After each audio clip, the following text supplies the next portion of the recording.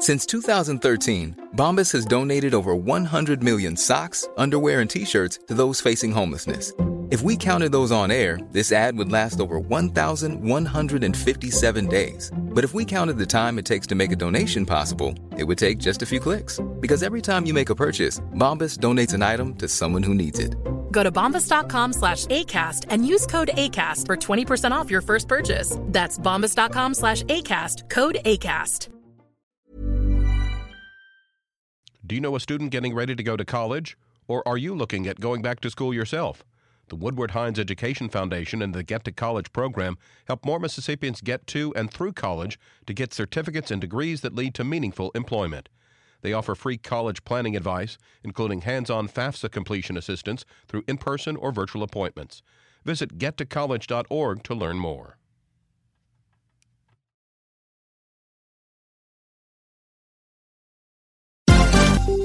This is MPB News. Hi, this is Karen Brown. Thanks for checking out the Mississippi Edition podcast. If you like what you hear, click subscribe, hit like, or leave us a comment if your app has that feature. Then find other MPB podcasts by searching MPB Think Radio on your favorite podcasting platform. Thanks.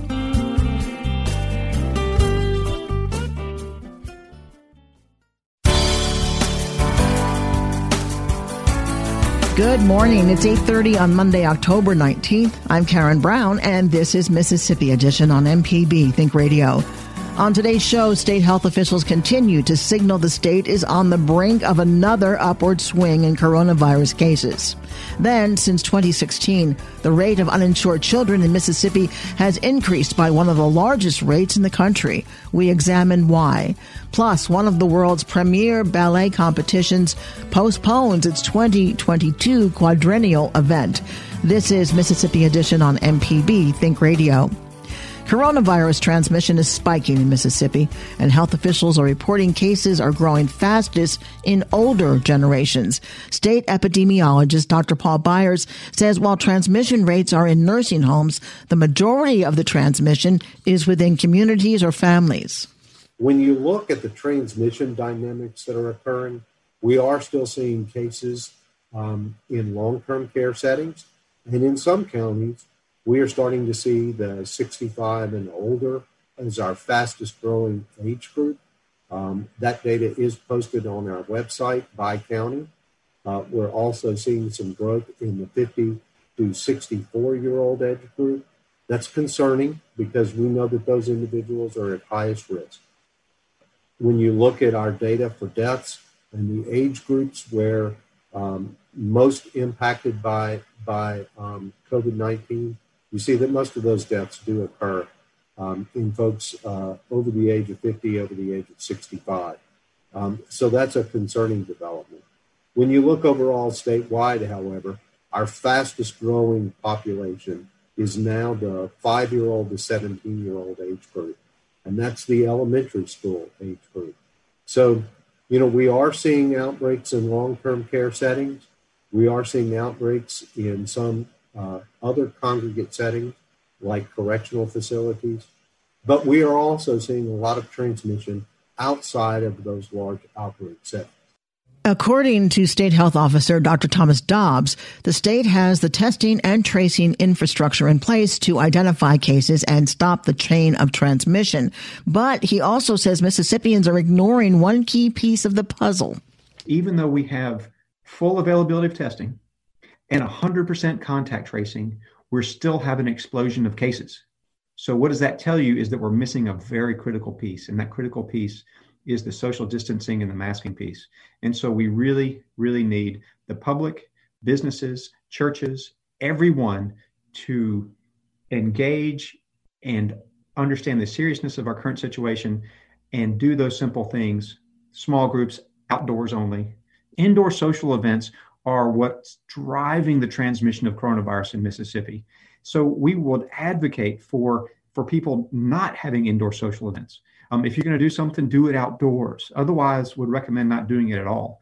Even if you're going out to eat, outdoors is safer, so would recommend outdoor or takeaway is a better way to go. But of course, we want to also advocate for maintaining that social distance, that minimum 6 feet, and we know masks are so important. So we'd like to strongly encourage everyone to continue mask utilization. With the rising cases and hospitalizations, the healthcare system is finding itself in a position similar to this summer. This surge, however, coinciding with flu season. Dobbs says the system is once again on the brink of being overwhelmed. One of the things that we've been very concerned about is coronavirus overwhelming the healthcare system. And certainly as we go into this new surge of coronavirus infection, and we're looking into the flu season rapidly approaching, we are greatly concerned that healthcare resources are going to be overly taxed. We're going into this COVID growth phase with very little reserve capacity.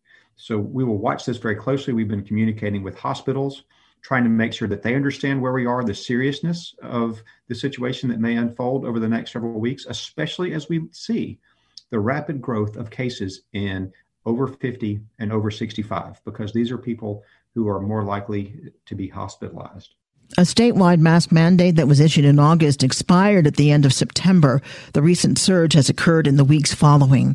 Dobbs says that while he advises Governor Reeves, he also doesn't know the language and the details of the executive orders until they're announced. To be honest, I don't really know what the governor's going to do until it happens. And a lot of times I learn the details when we sit down together at the press conference. I do know that, Jackson, Harrison County, some other places that have high rates, if we did go back to that sort of approach, I think that they would be prime candidates for that type of intervention. I sort of know what he's thinking, obviously, but he makes a deep dive and looks at all the data. I suspect that from our conversations there'll be some action that would be similar to what we've seen before, but sort of how that precisely plays out, I do not know just yet. The Department of Health reported 751 new cases of COVID-19 on Saturday. That brings the total number of cases since March to over 110,000. Sunday's report has been delayed. Coming up, since 2016, the rate of uninsured children in Mississippi has increased by one of the largest rates in the country. We examine why. This is Mississippi Edition on MPB Think Radio. On Southern Remedy Healthy and Fit, you get information about foods you should eat to stay in good health and tips on how to stay active. I'm Dr. Josie Bidwell, host of Southern Remedy Healthy and Fit, and Associate Professor of Preventive Medicine at the University of Mississippi Medical Center. Listen to the show every Monday at 11 or subscribe to the podcast by searching for Southern Remedy with your preferred podcasting app.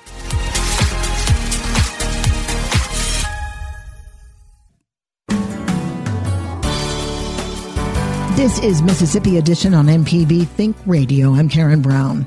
A new study finds the number of children without health insurance in Mississippi is increasing at an alarming rate. Georgetown University's Center for Children and Families estimates 46,000 children didn't have health coverage last year, a number that's risen 24% since 2016. Linda Dixon with the Mississippi Center for Justice tells our Desiree Frazier it's one of the largest jumps in the country.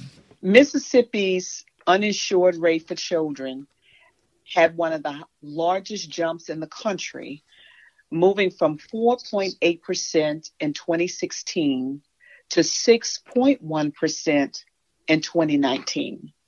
An estimated 46,000 Mississippi children were uninsured last year, a number that has increased about 24% since 2016, according to the report released by Georgetown University Center for Children and Families. Do you know what we're doing wrong? What's happening to cause this? Mississippi's experience is part of a national trend that left an estimated 726,000 more children without health coverage nationwide during that time period of 2016 to 2019. Much of the coverage gain of the Affordable Care Act for children have now been eliminated. Coverage losses have been concentrated in the South. Do we know why? Is it because the Affordable Care Act wasn't expanded in Mississippi? Thinking about your background, your experience in health and HIV and in children's health, why are we seeing this? Well, with the ongoing effects of the pandemic, I can say we know that kids and families in Mississippi need more support to get through these tough times. We can and must reverse this damaging trend to prevent long-term harm to children and families across Mississippi. We know that research shows children with health coverage are more likely to graduate, from high school, attend college, and grow up to be healthy and more productive adults.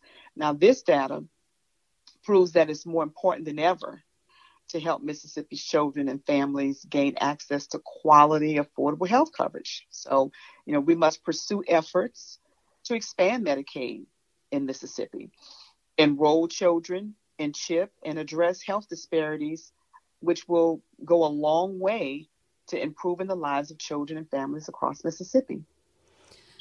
The Republican legislature has the majority have not been willing to expand Medicaid. Reports like this highlight Mississippi's need for health insurance coverage. Do you see being able to motivate the legislature to move in the direction of expanding Medicaid? In Mississippi, it's estimated about 180,000 Mississippians would be eligible if our state expanded Medicaid. That's a lot of people. That's a lot of people. That's a lot of adults. And we know that it's been shown that when parents are covered, children will more likely be covered. Linda Dixon with the Mississippi Center for Justice with our Desiree Frazier. Coming up, one of the world's premier ballet competitions postpones its 2022 quadrennial event. This is Mississippi Edition on MPB Think Radio.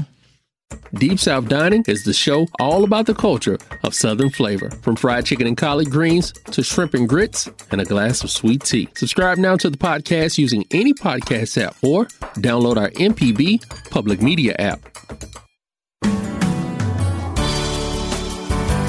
This is Mississippi Edition on MPB Think Radio. I'm Karen Brown. It's known as the Olympics of Ballet, and it calls Jackson, Mississippi home every 4 years. Since 1979, the USA International Ballet Competition has hosted hundreds of dancers from around the world competing in one of the most renowned events the dance world offers. But due to complications caused by the coronavirus pandemic, sister competitions in Europe were canceled, and the scheduled 2022 competition in Jackson is being pushed back a year. Mona Nicholas, USA IBC's executive director, explains how the international dance community came together to solve a unique problem. Our sister competitions are held in Helsinki, Finland, which was supposed to have been held this past summer in June. And we had a group going to attend the competition.